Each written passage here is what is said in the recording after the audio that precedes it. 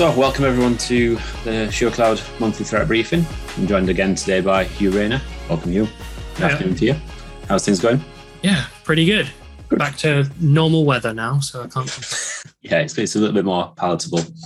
Yeah, so we've got three subjects for you today that we're gonna get through, and these are all kind of things that have happened in the industry, in the news in the last month or so. Just things that we picked out. It's obviously been a busy month with various conferences happening like Black Hat and DEF CON and things like that. And we may well touch upon some of the things that were brought out there in a future episode. But there was a couple of things that we picked out and thought that were relevant subjects for this month.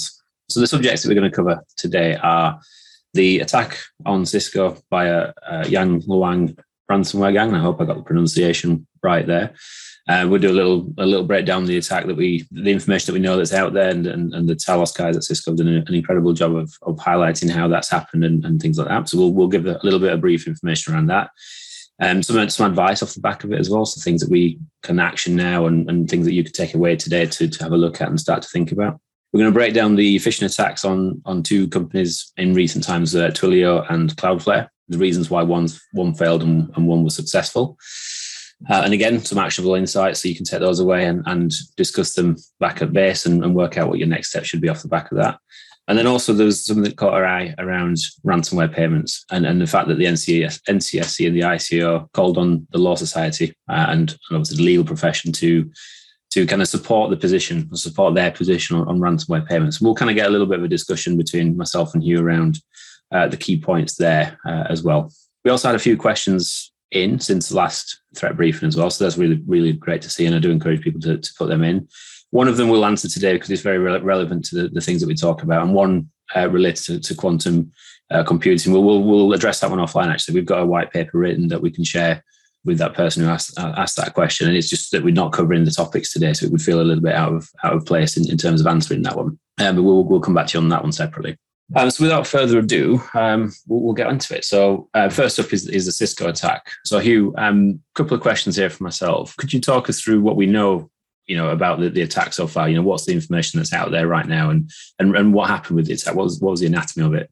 Yeah, I think it's really quite an interesting one because I think of an organization like Cisco, and I would expect an attack against them to be highly sophisticated, but this one almost seemed like a penetration test with little real attempt to be quiet and slip under the radar. So I think that it seemed to start with credential compromise from an employee's personal Google account. I think they got infected or phished on their personal account, but then they actually had they were logged in on Chrome with the same account of their personal machine, their corporate machine, and it looks like they were using Chrome's password storage feature for both personal and work purposes as well. So basically what happened was that they managed to compromise the credentials on that individual's machine, and obviously then could dump all of the credential matter stored in Google Chrome as well. So that got them access to their Cisco credentials. From there, it looks like they tried a couple of different things. So they tried phishing, so phishing with voice, calling people up. Seems like they purported to be from a bunch of different support services that they believe Cisco had contracts with. With that, it's quite easy, really. There's a few main players that you'd expect a company like Cisco to have, and so you just make a few different calls until you get lucky. Another option they seem to work with was MFA notification spamming, basically just repeatedly putting those MFA requests in. Especially works on systems where it's a yes or a no prompt rather than a one-time pad. And we get what we call MFA fatigue, where if a user thinks they can see tens of requests, one a minute coming through, that can, a lot of people think, oh, there's some sort of bug with the system here, and press accept. So that is quite a significant risk. We're seeing that occurring quite a lot recently. And yeah, so they were then able to get into that Cisco VPN. From there, I think things sort of slowed down for the attackers. Doesn't look like they managed to sort of move laterally throughout the network much. They were able to elevate their privileges on the machine that they landed on that Citrix instance. They seem to put some tooling on there as well. Things like how much he's logged me in. I think they own that. Tools like TeamViewer, some PowerShell exploit code.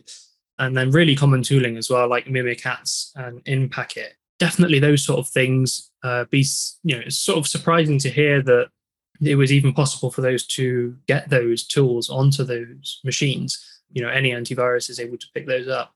They put Cobalt Strike on there as well, and not a Cobalt Strike payload, not a beacon, but Cobalt Strike itself. So unsure why they would have tried to put the whole command and control environment. That sort of struck me as a bit odd. And from there, it was very much penetration test behavior, taking these credentials that they'd obtained, trying them on various machines throughout the network.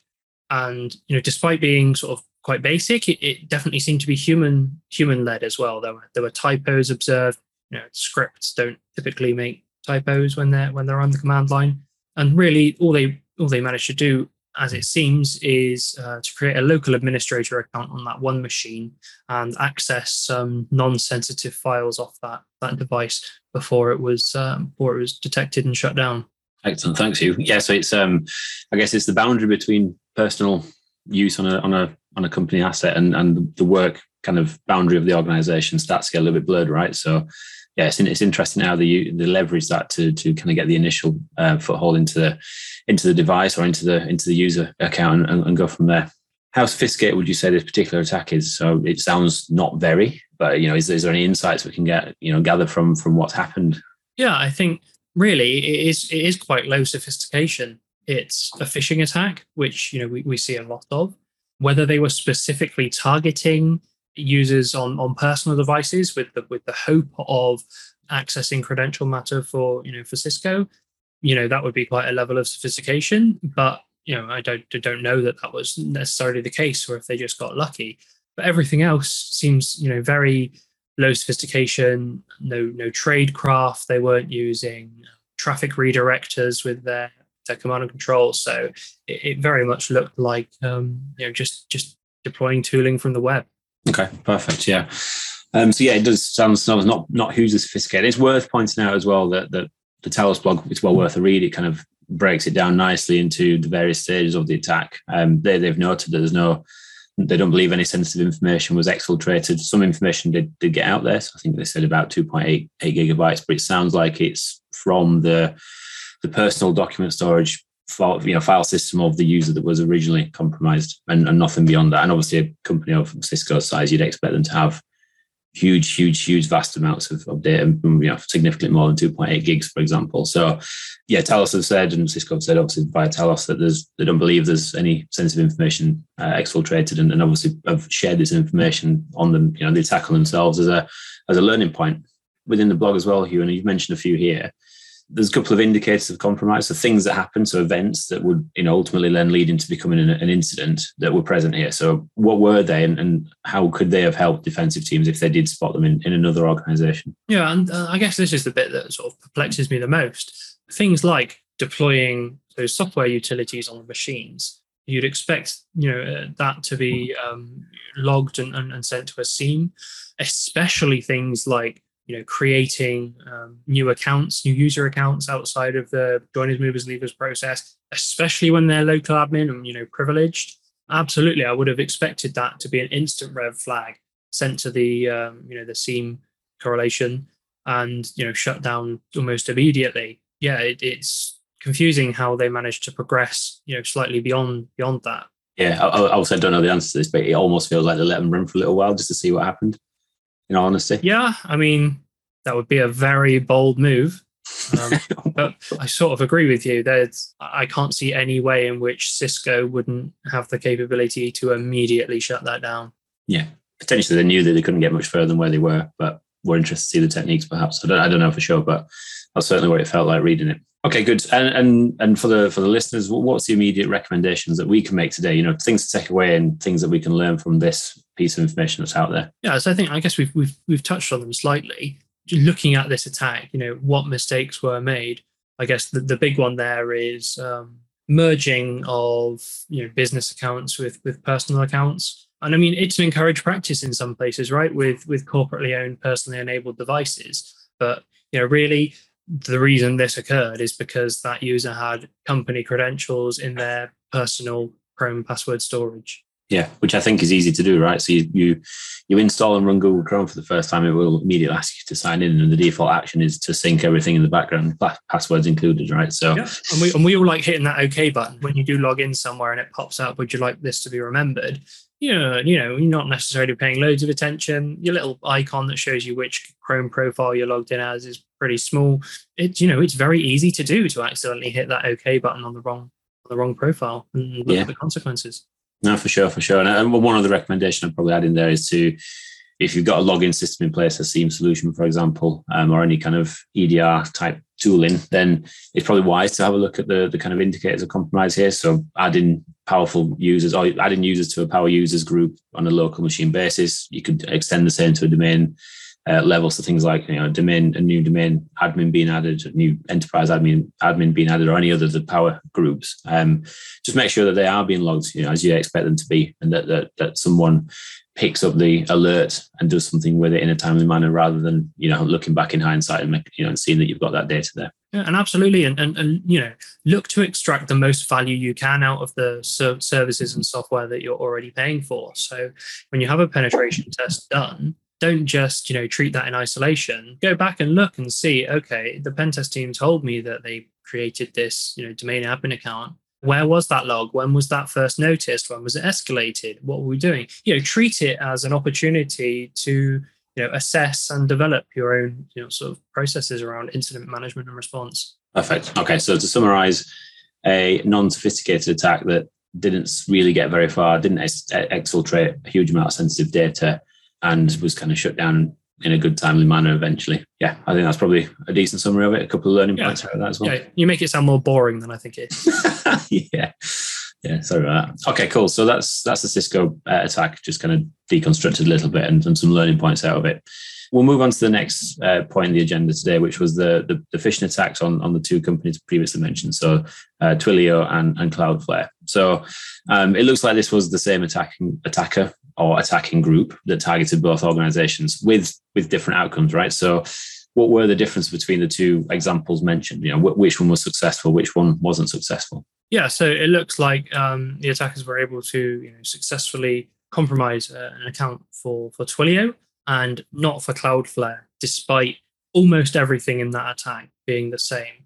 Okay, and what's the reasons why one succeeded and one didn't succeed? Yeah, that's the interesting bit, right? So basically, it looks like Cloudflare's MFA implementation was really good, right? So they were using FIDO2 authentication, most commonly through little YubiKeys, little hardware tokens that you plug into your USB port. And the way that those are configured is, it's fantastic. I could talk all day about the joys of FIDO2. But basically, when you first set up that multi-factor authentication, it will look at the origin. So it will look at the site with which it is setting up that MFA and binds it to that. It's called origin binding. So no matter what you do, you physically cannot provide that multi-factor authentication credential to a resource which is not on the same server as the legitimate one. So in the vast majority of cases, this basically eliminates the chance of phishing attacks facilitating a login. There are a few, small number of examples, things like subdomain takeover, where a user, a malicious attacker could register a cloud resource and basically compromise a subdomain. Yes, that probably wouldn't get caught if they were using wildcards on their origin binding. But for the vast majority of cases, that is going to completely nip that in the bud. I guess the next question is why wouldn't Twilio have adopted that as well? And I think for most organizations, it seems to be a cost thing. These keys are, about $50 a key. And I would always recommend that each, person enrolled with that MFA is given two, because you don't want to lose your only one, right? So you keep one in a cupboard and using it in an emergency. It looks like Cloudflare went the whole way and had this MFA enabled. Okay, well, at least on the accounts that were targeted, right? Yeah. Yeah, and that's a really good point, right? Is that not every account is equal. And so your MFA doesn't always have to be equal across the board. Standard users with limited permissions, app-based MFA, perfectly fine. If you've got 3 or 4 accounts with the keys to the kingdom, $50 or $100 on securing each of those accounts is much less of a an ask than all 3,000 of your employees. Yeah. Okay, that's good. Yeah, and there's obviously different degrees of MFA, right? So they're not all made equally. They're not all as effective as each other. Not all secure as each other.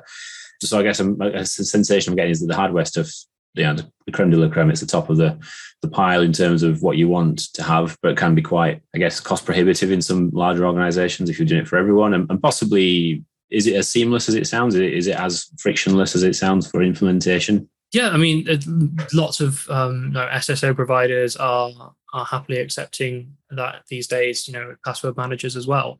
It is really good. And from the security perspective, it is by far the best MFA implementation you can use. It's probably not one that I'd recommend to most clients, though, because of the cost, basically. There are other much more easily deployable methods, using a Microsoft Authenticator or something like that. Most people probably either have a personal or a corporate mobile device that they kind of carry with them. And so that's basically a cost-free option. Then you go down that list and look at things like SMS multi-factor, which again, absolutely much better than no password, than no MFA at all. But, SMS is not a service designed to facilitate, secure transfer of information, and there are SIM swapping attacks and all manner of things, which reduces the effectiveness of that MFA method. Okay, so summarize is something's better than nothing in terms of MFA. SMS is better than not having nothing at all, but it's not infallible, and there's probably other attacks there that should be known about. And then you've got to go into your code-based MFA, you're into your alert-based MFA, which, by the way, we talked about in the Cisco example, whereby the spamming of the MFA tokens can often be a bit of an issue as well. And then on top of that, you've got the kind of hardware MFA as well. So yeah, okay, so nice ascending order, but something's better than nothing is kind of the message.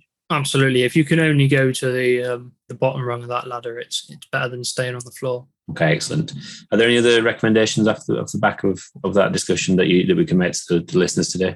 I think we probably covered it. Brilliant. Excellent. Okay, cool. The third topic of today then is around the news that the NCSC and the ICO, so they've written a joint letter addressed to the Law Society. So the key facts are that ransomware remains the biggest online threat to UK organisations today, right? So that's not gone away. It's not got worse. Well, it probably has got worse, actually. It's not got any better, ultimately. So as we well know, and as we've talked about in previous episodes extensively, and you'll have to tune into the news on a very infrequent basis. So every other day, every week, there seems to be a new attack on someone that's ransomware related. So they've issued a joint letter to the Law Society, and the letter is there to remind the Law Society, so people sign up to the Law Society, of what the ransomware advice is from the NCSC and the ICO. The emphasis on that paying a ransom is not necessarily guaranteed to keep your data safe, and in the eyes of the ICO, it's not necessarily a mitigation in a regulatory action either. So it's worth kind of pointing those kind of pieces out. And it is also kind of understood that in some cases, solicitors have been known to be advising their customers to pay a ransom ultimately. So we wanted to have a little discussion around these points and in particular the implications of that letter. So I guess the question I would have for you, Hugh, is this an ideologically sound but practically infeasible idea here? So are we talking about something that's ideologically we can all agree that we shouldn't pay these things, but when it all comes, when push comes to shove and the pressure's on, is that where we really start to kind of see that ideological viewpoint fall apart? Yeah, I think that's probably pretty accurate, isn't it? I'd be surprised if the NCSC and the ICO went the next step and looked to implement legislation here. I think that would cause a huge amount of friction. Of course, we all know no one's oblivious to what happens when you pay a ransom, right? That money goes towards funding further serious organized crime, more malware development, attacking further organizations, industry peers, and even more than that, yourself in the future. Because as soon as you pay a ransom, you get added to a list of, hey, great, these people pay ransoms. This is fantastic. So you're buying yourself some short-term respite. But when you look at it on the flip side, if you've been ransomed for $50,000 and you can see that it's going to take you 6 months and $800,000 to get back to where you were, I don't know how any business could, with its best interests at heart, come to the decision of not paying that ransom. Just doesn't make economic sense. Businesses at the end of the day are out there to turn a profit, and the options are clear, really, in my mind. Yeah, no, that's quite true. Yeah, so chances are we if the advice or the legislation is not to pay them, there's every chance that will actually cost more in the long run. I guess there's no guarantees. You pay one and you might not get the decryption key, or they may well still maintain persistence and ransomware you again down the line.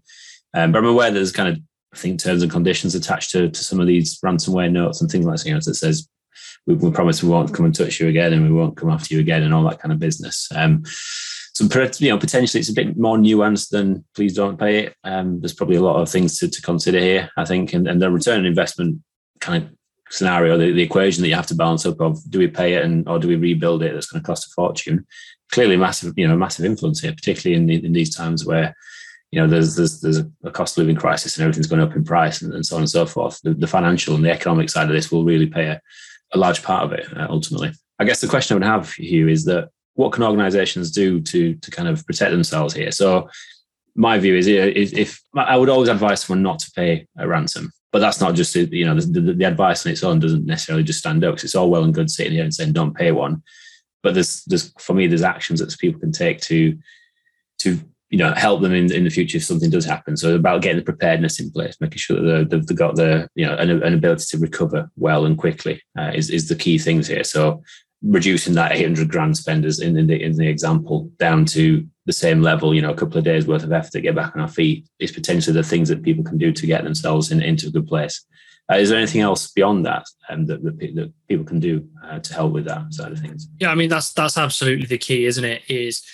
I think I deal with quite a few clients who are working with the mindset of, I must prevent this this ransomware attack from occurring. I must prevent this. Yes, obviously we want to take as many steps as we can. We don't want to leave the doors open. But I think that mindset is dangerous, given these ransomware gangs are getting incredibly sophisticated. They are basically large companies. I'm sure they'd appear on the FTSE 100. Some of these gangs, if they were legitimate businesses, and so the ways they're working are very advanced. And so against the average organization, I'd say you almost have to assume that you're going to get breached. That's basically, it's not an if, it's when. And so, as you said, make sure that we can bring that recovery time and recovery costs down as much as we can. We've seen organizations that have their entire estate as infrastructure as code with cloud-based remote backups. You get ransomware, you press restart on the system, and suddenly everything's back again. Well, great. They would never have any reason to pay a ransom because they can just click go and things are back. Versus more static organizations that might not take backups or infrequent backups, where suddenly you're looking at losing maybe a year's worth of progress. Yeah, for sure. And it's you'll hear people tend to talk to this point around basic hygiene, but I would contest the basic side of things. I think these things are quite difficult to do and implement at scale. And it's easy for people like us as consultants to kind of say, well, yeah, point a finger. That's exactly what you should do. You should go away and implement that right now. But there's the implications for that. It's not always as simple as let's pull the trigger on that thing. And I think there's a layered approach here. So yes, one thing is being able to prevent it well, but the next bit is how to recover so fast as well. So a couple of different layers to the equation, I think, would really help in these cases. Absolutely. I mean, defense in depth is the approach that we always want to work with, right? Of course, yeah. So that kind of concludes the discussion on the NCSC and the ICO open or joint letter that they published. I guess there's one part. Well, we had a few questions since the last threat briefing. One of which is related to quantum computing and encryption. So we'll cover that one separately to that person involved, just because it doesn't really fit into the topics of today. So hopefully that's okay. But the other question we did have, and is a bit more of a general question, but certainly we can fit it into today's topics, would be, and this is from Colin Williams, and it's what's the one thing we should leave this meeting to sort out if we don't have it in place right now? Yeah, so that was an interesting one. I think given what we've discussed today, I'd say a really good one would be to go out and look at that segregation between personal use and company use, especially around things like accounts in the browser. Okay, excellent. And from my view would be, I think I would agree with that, Hugh, but I'd also encourage people to start to think about a defense to attacks in multiple layers. You look at the Cisco example that we covered earlier on, and when you look back through the technical descriptions, yes, they've got access to the VPN and into a Citrix box, but then to progress, they had to then move through different layers of security controls that are in place. So I think having that mindset of when we do build something or when we build something new or we re-architect something, how we think about the multiple layers and different levels of controls that you can put in around an asset, for example, to try and protect it more. Yeah, excellent. Fantastic. Brilliant. That concludes us for today. I think we're right on time as well at 16:30. So, Hugh, again, as always, appreciate your time, appreciate your insights. It's been a pleasure to speak to you this afternoon. Thank you everyone on the call for attending. Again, really do appreciate it. Any questions in future, please do send them in as well, and we'll try and tie them into the subjects of the month and answer them on there. Again, thank you everyone, and have a good rest of the week.